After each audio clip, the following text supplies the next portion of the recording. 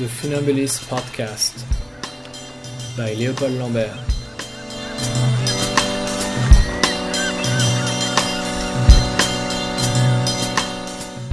Today, Virilism, Clandestiny, and other modes of being queer for French Muslims, with Mohamed Amadeus Mack.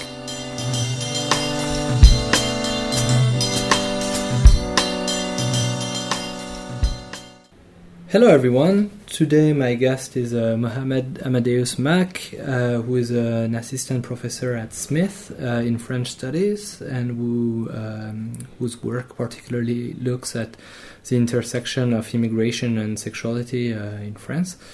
And he is the author of a fantastic book called Sexagon, Muslims, France, and the Sexualization of National Cultures that came out in January of 2017 at Fordham University Press. And today we'll have a conversation very much oriented on the content of this book. Hello, Mohamed. Hello. Thank you so much for taking some time to talk with me during your stay in France. Sure. And I'm very, very happy that we are able to continue a sort of series of podcasts of conversations about some works that are being done about French politics, maybe from American universities, and I'm thinking more recently of Crystal Fleming, a conversation with Crystal Fleming. Mm-hmm. So anyway, this is great. And as I usually ask my guest to start the conversation, could you tell us a little bit what you're currently researching now that this book has been out? Okay. All right. So I'm kind of going in a different direction, and I think sexuality is not going to be as central a focus. But what I'm interested in is actually dystopian visions of the future in France, but also Europe, in which sort of demographic trends are exacerbated, and we have something like a Muslim or an Arab invasion. And so I'm looking at how this plays out in cultural documents. So like Michel Houellebecq's Soumission is a starting point, but there's also other examples of like reverse crusades, or sort of stemming from the theory of the Great Replacement and Renaud Camus and stuff like that. So I'm looking kind of at how there is a kind of zeitgeist for these kinds of demographic dystopian predictions, and how also it plays into current kind of right-wing xenophobic politics, and how all of it also relates to concepts like le suicide français, or a sort of disempowered European kind of a defeatist mentality, or a disempowered mentality that would enable unchecked immigration, or sort of wolves in sheep's clothing kind of rhetoric about refugees who are here, under good pretenses, but might become the next, terrorists or rapists of the future. So that's kind of the big premise. So I think the title that I'm going with for now, I don't know if I'll be able to keep it. It's called Eurabia, Visions of Reverse Crusades in European Culture. I am still kind of at the initial stages. So I'm doing a lot of kind of preliminary work, just reading a lot of journalism and what's out there. But I have some ideas for chapters. So one chapter, I kind of want to start with the whole sort of, it's kind of an origin story, but about the Bataille de Poitiers, or some people call it the Bataille de Tours, and how it is taught in, I believe it's 8th grade, I think, that 7th or 8th grade. Yeah, pretty young in any case, yeah. That's something that... There's a few dates that you remember as a kid, and there's a few events of battle, and that's one of them. That's one of them, yeah. So there's a chapter where I'm just looking at school manuals, but I'm also looking at how history curriculum is politicized in journalism. Like sometimes, when there's propositions of changing the programme or the curriculum, it becomes an object of like media controversy, right? So whether it's like les apports de la colonisation or how we're going to teach about slavery or something like that. And so on the one hand, I'm kind of happy to see that this is being taught, because when I went to a French school, and I was for 7th and 8th grade, I was in a lycée français, not the lycée years, but like our school was called the lycée français, but I had a French curriculum, and we didn't study that, you know. And but on the other hand, what's interesting is that this lesson is taught in the same sequence as the origins of slavery. And the origins of slavery are, the traite is explained as being oriental in origin, or Arab in origin, right? So immediately you move from a narrative of, Arabs as invaders and, saving the Christian destiny of Europe and things like that, to one about the origins of slavery. And in that manual, the European slavery is not talked about. So you have to wait another year or two, I don't know, I haven't looked enough ahead, before you see the full scope of slavery and you realize that it's not just like an Arab phenomenon. So what I'm interested in is kind of like the impact of studying this lesson in, increasingly changing French classrooms. And, we always hear about how difficult it is to sort of teach things like Israel-Palestine in certain French classrooms. But I'm also interested in how this lesson is received. Because we do have I'm thinking of some like tidbits, some stories that I've heard of like French rappers, where, for instance, they remember how they were depicted in history books. They remember being portrayed as the envahisseur, and how this was the first moment of like suspicion or feeling not French, or also the first time where some of them became like des cancres, or like became like difficult students, or started resisting their teachers or something like that. So I'm interested just in that moment as kind of like a launching moment, but I'm also interested in how, for instance, you can trace the history of this lesson on Charles Martel and the Bataille de Poitiers, where in the beginning he's seen more as a hero, but as you move on, I feel like the evolutions in the curriculum are more, they kind of reduce his impact. And they say that he was an important figure, but, he was not really a hero. There were all kinds of political intrigues at that time. There were alliances between, France and Islamic Spain on certain other questions. And, maybe this invasion wasn't really invasion. It was just a raid. It was just a razzia. And there were never really ambitions to settle there, So there's a lot of kind of historical contestation that I'm interested in. But against the backdrop of all this, you have,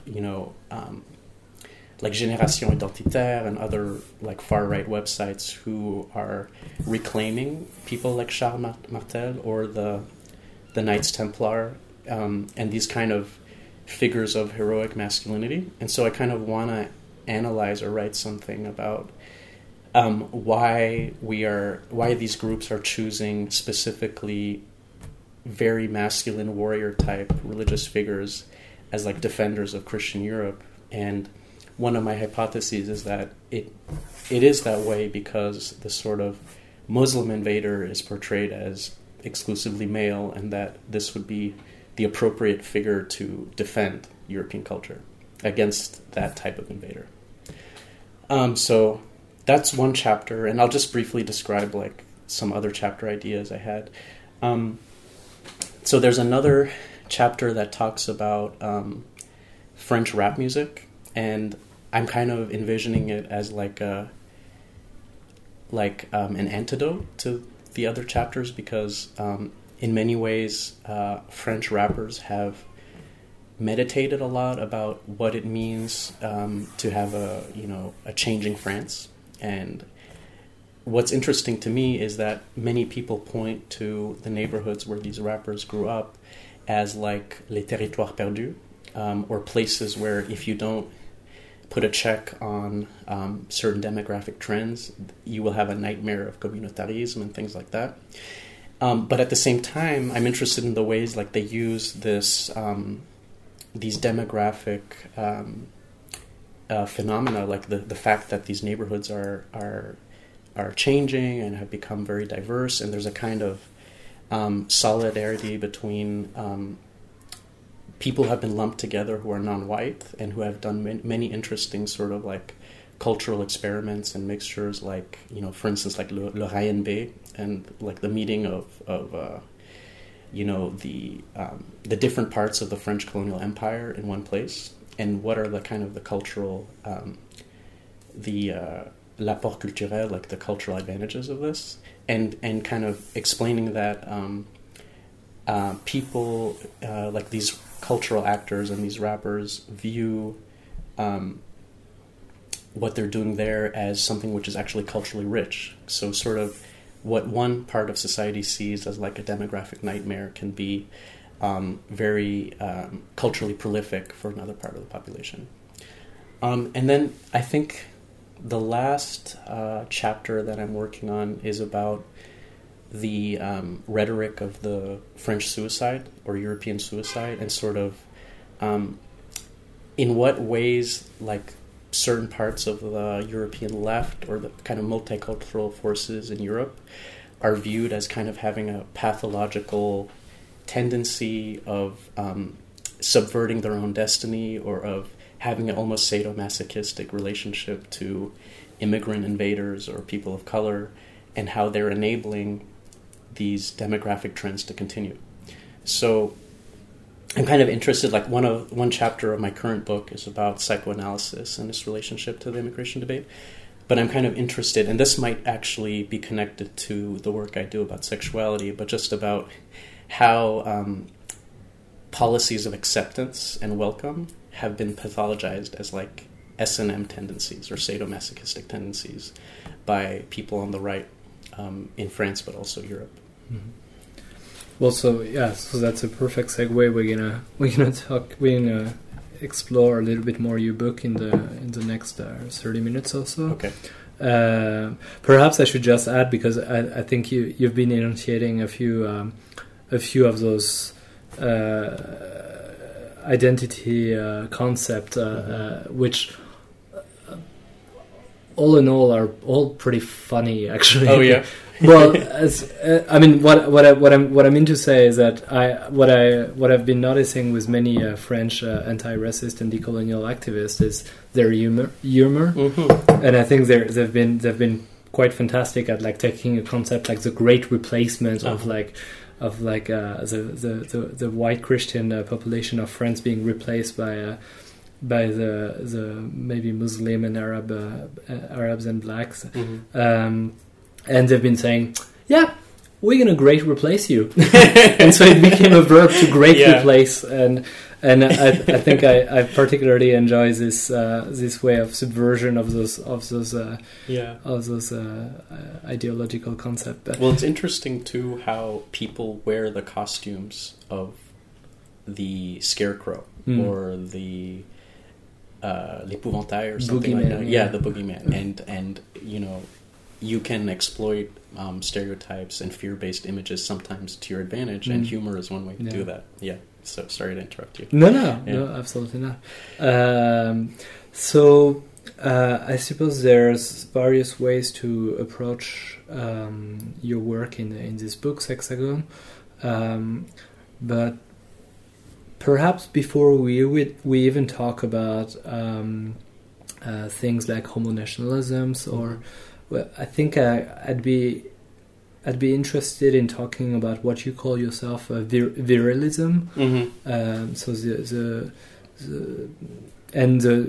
the other ways of being a queer person, in particular in territories that you will describe for us, which are the banlieue of France, and their population having a strong history with colonialism. And I think I heard you speak last week about how you sort of started your book where Todd Shepard is finishing his about a book that's not been translated in English yet. Well, that's not been published in English yet, which is called which will have difficulty to be translated, the title, I suppose, because in French it's mal décolonisation, so it's both the evil and male. Right, like La Cité du Mal, kind of. Yeah. So I think it has a different title in English. But it's not published yet, is it? It's not, but it has a page on Amazon, and it's something like Arab Men in France or something. Oh, it's a little bit simpler. Yeah, a little bit more simpler. Yeah. Okay. So yeah, I mean, can you tell us a little bit more about this notion of virilism in this particular context? Yeah. So I think this is a very thorny concept that it's one that I handle with care, because I think for a lot of people it has a bad connotation, and for me it is not synonymous with machismo, and it's not synonymous with the male sex. So the kind of intervention or contribution that I want to bring forward in the book is to talk about non-gendered virility. So that requires a little bit of explanation, but I think what I had been observing is that, for instance, I look at two figures in order to develop this concept of non-gendered virility, and one of them is the girl gang member or a member of une bande de filles, and also the homosexual male who adopts sartorial style, like clothing habits or body language or facial kind of, curating one's, appearance with facial hair and so on, earrings and so on, that is most often compared with a kind of banlieusard look or street style, or to use a pejorative word, like a racaille style or something like this. And so I oftentimes these figures are seen as internalizing sort of dominant macho laws, and I think what I was trying to do is I was trying to avoid this kind of criminal sentence which is often placed on them, which is that what they're doing is not queer, it's not at all individualistic, it's just about group mentalities, it's just about blending in and hiding yourself and internalizing sort of patriarchal laws that dominate in those areas. And what I was interested in is kind of actually giving them a chance to sort of teach us what is queer about what they're doing. So, queer is another word that is translated in many different ways. I think what I do in my book is, instead of giving one translation, I give just many words that, for me, evoke what it means, and I accept that it is an unstable word. So I think if queer means transgressive or alternative or humoristic, not taking things seriously, if it means being different, if it means, not fitting in, I think in many ways these figures can be called queer. And they can be called queer, in my argument, against only when compared against homonormativity. So I spend a lot of time explaining how sort of comportement or sort of habits or behaviors that might not be considered queer if you found them in like North Africa or in the countries of origin of these, the countries of ancestry of these young people. But in a context of immigration, they obtain a relative queerness. So you can imagine, for instance, the racaille gay, and already like when you say racaille gay, people think that is a joke. People don't accept that you can be both racaille gay, or what I translate as like homo thug. You can't be a thug and a homosexual at the same time. That there's a fundamental incompatibility there. So like there's a book that I analyzed called Homo Ghetto, where the first profile, like it starts with a portrait of a self-assumed racaille gay, whose fake name is Majid. who he is described as a walking contradiction. And he's described as someone who really needs to mature in terms of his sexuality and get his story straight. Yeah, get his story straight, right? And what's funny is that this guy Majid is very funny because he makes fun basically of all the commodification of hood guys in gay culture. He uses it to his advantage, even though he is in other ways victim of it. But he brings humor to a situation, and the journalist is absolutely humorless in the face of that. So this is the journalist being the author of the this author book, of the book, right? And journalist from Libération, right? Well, he what I know is that he started at I think like a Beurre interest radio station, okay. And then he moved through journalistic circles, and then he had a position in the PS. Okay. And also so in the Socialist Party, that's why it's quite interesting to see where this discourse comes from. Right. Basically, what we might want to call the liberal left or the right. center left or something like exactly, that. Yeah. Okay. So, sorry. So what I find interesting is that against the forces of what I call homonormativity, or just where sort of the cultural guardians of homosexual culture, the kind of norms that they enforce about the appropriate ways of being gay, that kind of figure is like an enfant terrible or a kind of anti-hero or a countermodel to that. But in many ways, I feel that that kind of figure has a lot to brings a kind of positive pressure on homonormativity, because it allows us to sort of get into very fruitful conversations about the closet and about transparency and about imperatives of disclosing every bit of information and private information about ourselves, even while we're living in a kind of surveillance state and in a security state. So I think that what I'm interested in is kind of how these figures that are determined non-queer can queer our understandings of like homonormativity or mainstream gay culture. So in the Bande de Filles is similar. So in the Bande de Filles, you have this documentary La Cité du Mal, which was on Arte, and in many ways, like Arte is kind of a double-edged sword, because they have a lot of great documentaries about sexual difference, but also they have done a lot, like the Journée de la Jupe and La Cité du Mal are both from Arte, and really all the kind of sexual demonization I'm talking about, you see a lot of it on that channel.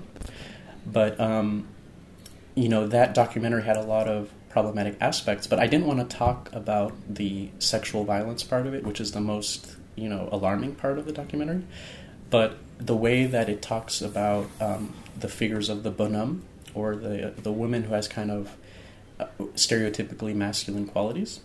And I wanted to talk about how virilism in that case, and when I say virilism here, I'm trying to change the meaning a little bit, so maybe my use of the word is not conventional, but talking about loudness or assertiveness or being boisterous or being kind of about potency, about, a lot of the characters, a lot of these figures talk about earning respect or se faire respecter. And I think in my argument, virilism is something that women use as a tool also, and it has nothing to do with sexual orientation. It has nothing to do with femininity, but it is instead what I see as a kind of tool or signifier of urban belonging rather than a gender expression necessarily. So that's why I argue that you see virilism in all these different kinds of figures, whether gay or straight, whether man or woman, because it is emerging from, a geographical and community context. And so I'm kind of trying to, divorce virility from the male body in that way. And what's interesting about that is there's a scholar named Jack Halberstam who explains how you can better understand virility and she calls it female masculinity. You can better understand masculinity when it leaves the male body. So when you find masculinity in other places, you can see it for what it is. And you know that these are not essential relationships between sex and, these values of virilism and so on. So that's kind of how I understand the work.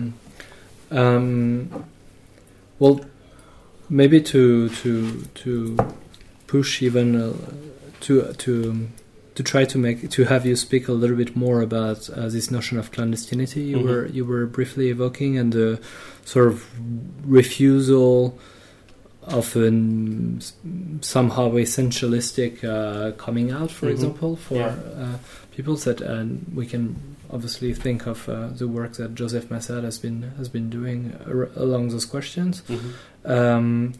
And maybe I should say you wrote recently an article for the Phenomenalist on this very concept of clandestinity. So can you tell us a little bit more about it? Yeah.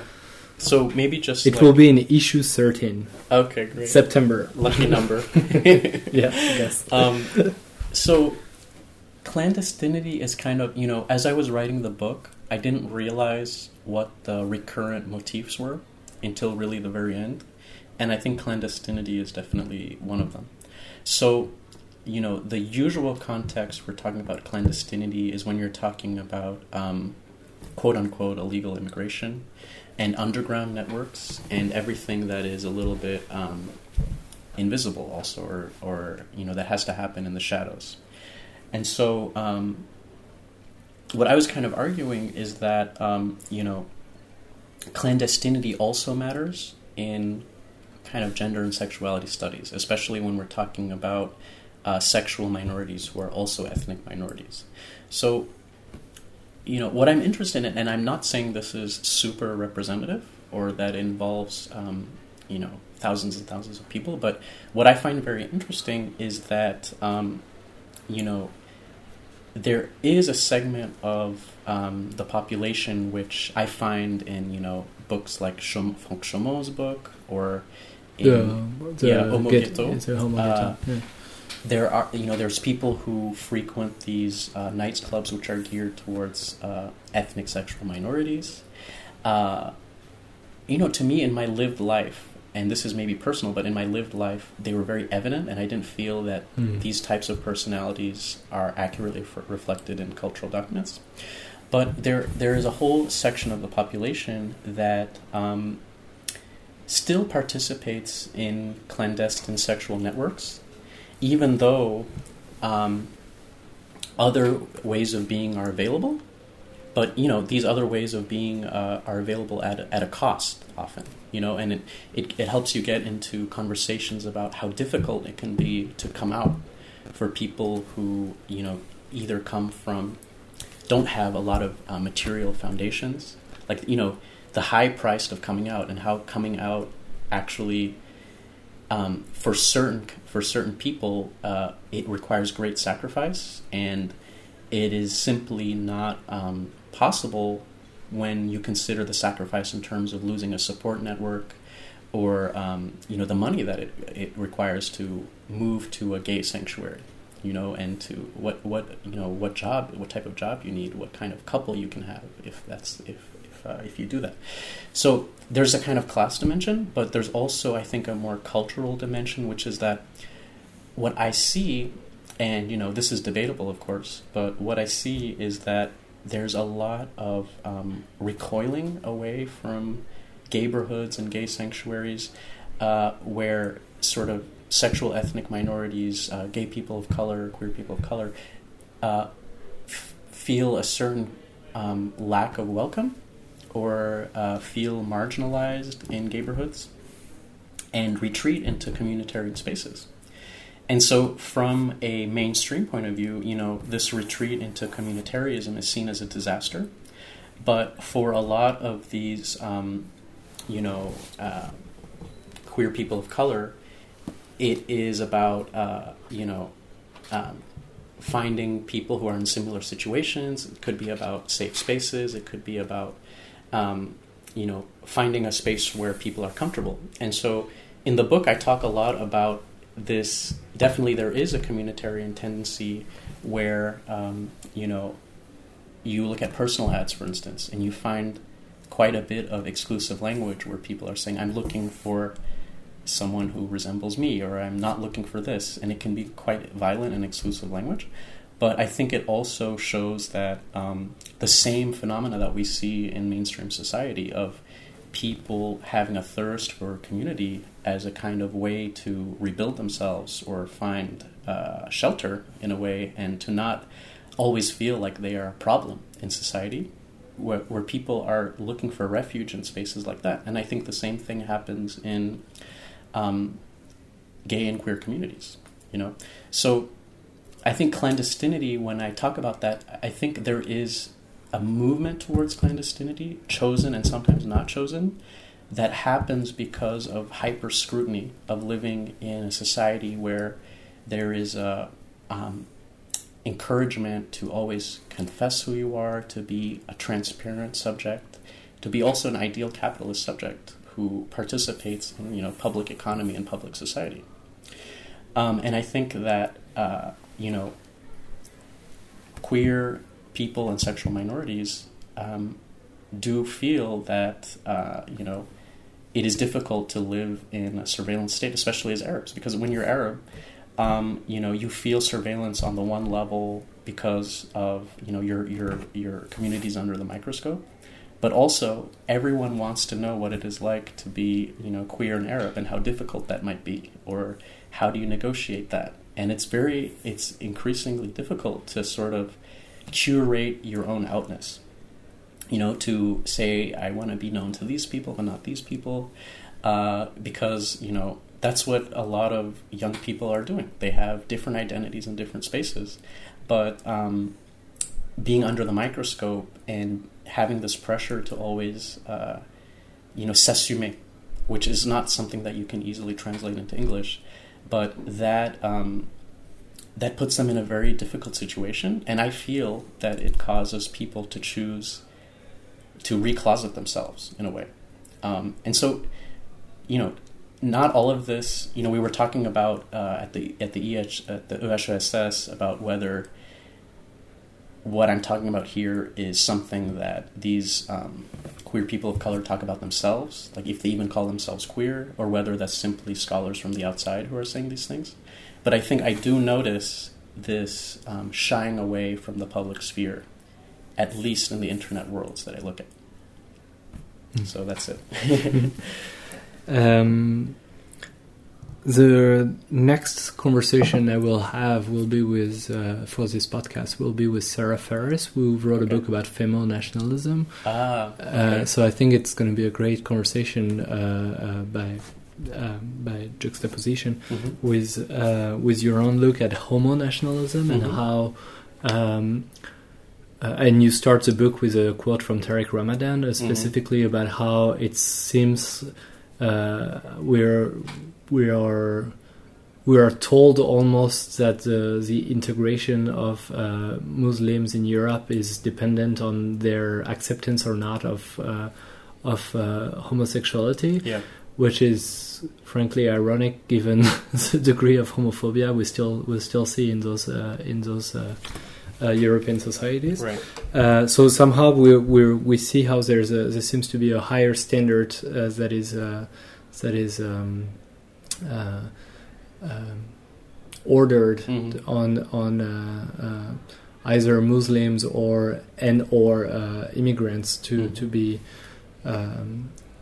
be accepting that as part of the society. Yeah. Can you tell us about this aspect of your book, because that's another thread that goes all along throughout your books that I think would be fascinating to talk about. I want to just add one thing that I forgot to say about clandestinity before I move on. Go for it. But I forgot to say that the reason why this trend towards clandestinity is very alarming to a lot of gay activists and sort of gay historians is that clandestinity for a very long time in the gay community was not a chosen thing. It was a necessity of circumstances. And there is an impression, for instance, with people who, for instance, because of the possibilities of the internet, can have a secretive gay lifestyle, and there's anecdotally an increase that they're kind of throwing out the accomplishments of, the gay activists of the past who really risked their lives and risked jail time and risked social stigma to bring about the rights and freedoms that we have today. So I try to make sure in my book that, I explain that, this reversion, or it's not actually a reversion, I use the word like pro-regressions, but like reanimating certain forms of gay sociability that people think are a thing of the past.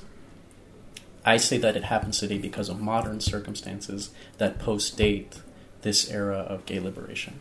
So, I just want to say that as a disclaimer before people like criticize what I have to say, and they will still criticize it. But about homo-nationalism and sexual nationalism, so I think, Tariq Ramadan is a very, I think, ambivalent figure, because on the one hand, I think he represents sort of European Islam, the sort of youthful enthusiasm for crafting a European Islamic identity. He has a lot of fans among, European youth and French youth. On the other hand, I think that, he's right to complain about being held to a higher standard about sexual tolerance, and that the sexual tolerance of minorities and would-be French people, like immigrants who want to become French, they are held to a higher standard of sexual tolerance than the society itself. And I think you could say the same thing about Germany, the Netherlands, the UK, where you see similar debates. But I do think that I do take issue with what he says about homosexuality and its compatibility with, a Muslim, being a good Muslim or a Muslim way of life. And I think that I go into a lot of the historiography of sexual difference in the Arab Islamic world and try to show that, yes, this era of gay identity and public disclosure about one's identity, that is a product of 19th and 20th century Europe. But it doesn't mean that there is not a long heritage of homoeroticism or homosexual practice documented in art and also other forms of public records.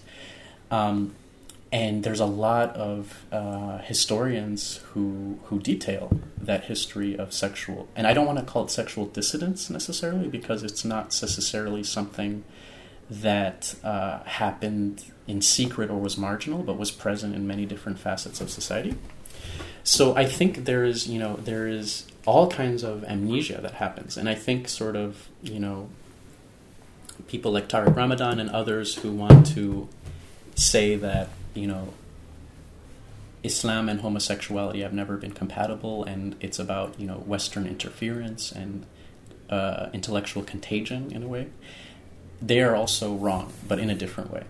And I do think like people like Tariq Ramadan are very much European phenomena. They're emerging in a kind of, there's more and more turns towards like privatization and technocratic sort of tendencies and new Islamic thought and things like that. That I think that's what's interesting to me about Tariq Ramadan. But I just use him as an opening kind of to talk about like the state of the debate as it currently is in France and Europe, but also how Muslims are conscious of the fact that they are being tested on their attitudes about sexuality, not as explicitly as the citizenship tests in Germany or the kind of naturalization videos that you watch in the Netherlands, but almost in a more cultural way, at the level of cultural integration. So that's why I don't talk about naturalization statistics in depth. I talk more about cultural integration. So I think what's interesting about like sexual nationalism and homo nationalism is that it is a way to create an integration crisis where none had existed before, or maybe it had existed but in a totally different way. So, normally, new waves of immigrants are assessed according to their linguistic skills, their cultural understandings, their understandings of civic values, and so on.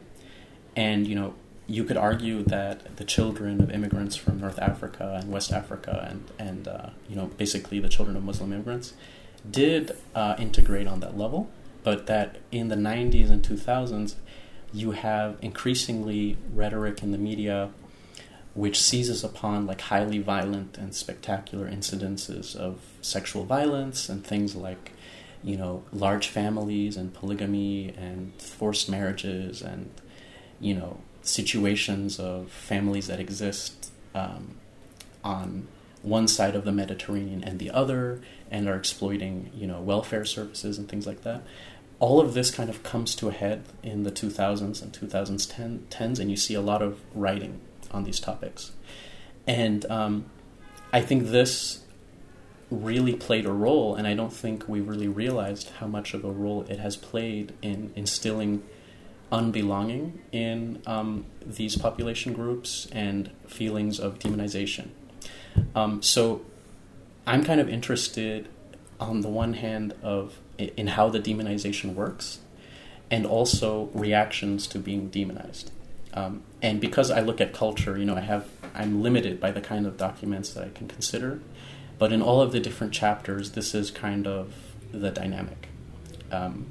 How demonization works and reactions to it, sexual demonization. Perhaps as a short conclusion, could we talk about something that seems to be quite... I heard you talking briefly about that for a few times in the last week, which is the sort of backlash that you've been receiving. Like, what can you tell us maybe what in particular seems to be a difficult... Well, so to be honest, in terms of public events, I haven't faced much tough questioning. In terms of like articles I've written on this topic and the kind of anonymous comments you see online,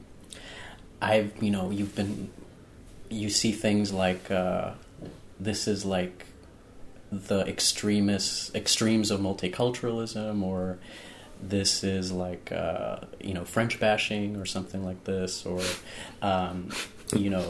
how ungrateful, or things like this. And I don't think I have an axe to grind. I think the same phenomena occurs all over the world. I don't think it's maybe there's a particular French side of it which has to do with secularism and sexularism and the way that secularism and sexual liberation intersect. Maybe that's more French, but I don't think it's any better in the United States, for instance. I think you see the same thing starting to happen more and more. It's just a little bit more further along. It's more advanced, I would say, in France. I've seen things like, this is, someone who has internalized homophobia and an apologist for homophobia, when really I don't see it that way at all. I see it as there are internal conflicts in the gay community that are pitting, where the gay community reflects the rest of society. The gay community faces problems of discrimination and racial division just like the rest of society does, but it's articulated in a different way. And it has to do with outness and being mature and, being on record about your homosexuality. And you get into also a lot of debates about, male privilege too, because on the one hand, you can say that, black and Arab men who can pass, who, use their virilism as a way to sort of pass in the straight world, how these people are benefiting from a privilege that, out or effeminate men do not benefit from. And that's true. But, I think there are real conflicts that we haven't reckoned with between queer and gay people of color and the gay mainstream that you see in many different ways. You see it in gentrification. You see it in, nightlife spaces where there's a lot of ethnic segregation. And it happens in France and it happens in the United States. There's a lot of great books around this topic, and I think, I don't see it as homophobic because I see it as an internal dispute within the gay community. And I think, there's another dimension to, the pushback against the kind of arguments that I'm making, which is that it is an infiltration of sort of American understandings of race and gender and sexuality that have nothing to do with lived experience in France. But what I would counter is that, maybe that is partially true, but there are also, and I've heard this constantly from actual queer people of color in France, that they are reading these American books, they're reading the scholarship and this pushback against kind of mainstream homosexuality, homonormativity, and they are recognizing themselves in it. So I think it is part of a larger problem of minorities in France looking elsewhere for answers, for tools, and it's not just about the queer community. Mm-hmm. Yeah, I mean, for better or for worse, and probably for better for now, political activists in anti-racism and decolonial manifestos have been particularly looking at the American activist, and there might be a limit to it at a certain point, sure. But this is all a language. Mm-hmm. that have been empowering people more than depowering them so far. So I think that's also an important thing to. But even to empowering has become almost a bad word because it's borrowed from the other context, and it feeds into pride narratives, which are communitarian.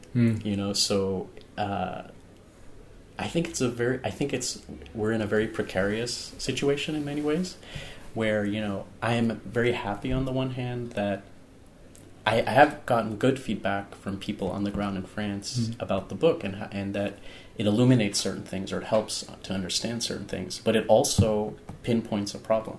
And when you realize the scope of a problem, living your life can be you're a little more self-conscious about what's happening, So, I don't see it as a kind of book that is meant to escalate or to exacerbate the current tensions that exist. But I think there's a lot in the book, too, that points to, successful coexistence, successful cohabitation, and ways of understanding, the intersection of race and sexuality that, could take us away from the sorry state of affairs of alienation or mutual suspicion and things like that. So, there's a chapter on literature in which I look at, Bernard-Marie Coltès and Jean-Marie Besset, and in the filmmaking chapter, André Téchiné, who have extremely, I don't want to say utopian, but they definitely are aware of these problems of mutual suspicion and alienation, and they are trying to work through it. And, we were talking about ally politics earlier when we met at the cafe and so on, and I think just as there are problems that can be identified, that I identify in the book, there's also a lot of interesting work on the ground that I identify to alleviate these problems. So I don't think it's like throwing a bomb, you know what I mean? I think the first step to understanding and recovery is pinpointing the problem. Mm-hmm. So that's kind of how I view what I am doing. So I do have a sense of because oftentimes American academics are perceived as they have no stakes in what they're saying in many ways, because they can just say whatever they want and there's no consequences, and so they get often accused of like throwing bombs and then leaving, and then what's the result is that it's French people and minorities and the mainstream that are fighting, So that's why I think these American books and interventions are viewed with suspicion. But, I do really care about what happens, and maybe I think my book might have more of an effect than it actually does. But I think if people read it and not just read about it or read reviews about it, they would find that it is very, very, it is pinpointing problems for the sake of hopefully, improvement in the state of affairs. Maybe I'll just finish by adding the fact that it's something about French being so, and white French in particular, being so wary of being talked from the US is also an interesting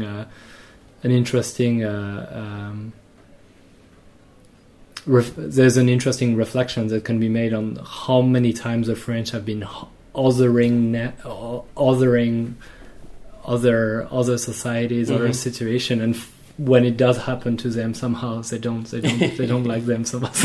Yeah. Well, French, are very interesting anthropological subjects. You can have fetish objects just like you can in primitive societies in quotations. You know what I mean? Yeah. Well, Mohamed, thank you so much for taking the time to talk to me today, and I was very much looking forward to do that, and I cannot recommend enough people reading Sexagon and maybe finding potential translation. I hope so. Yeah, we'll I'll see. tell you after the interview. Perfect. About that story. Okay. Thank you, Mohamed. Thank you.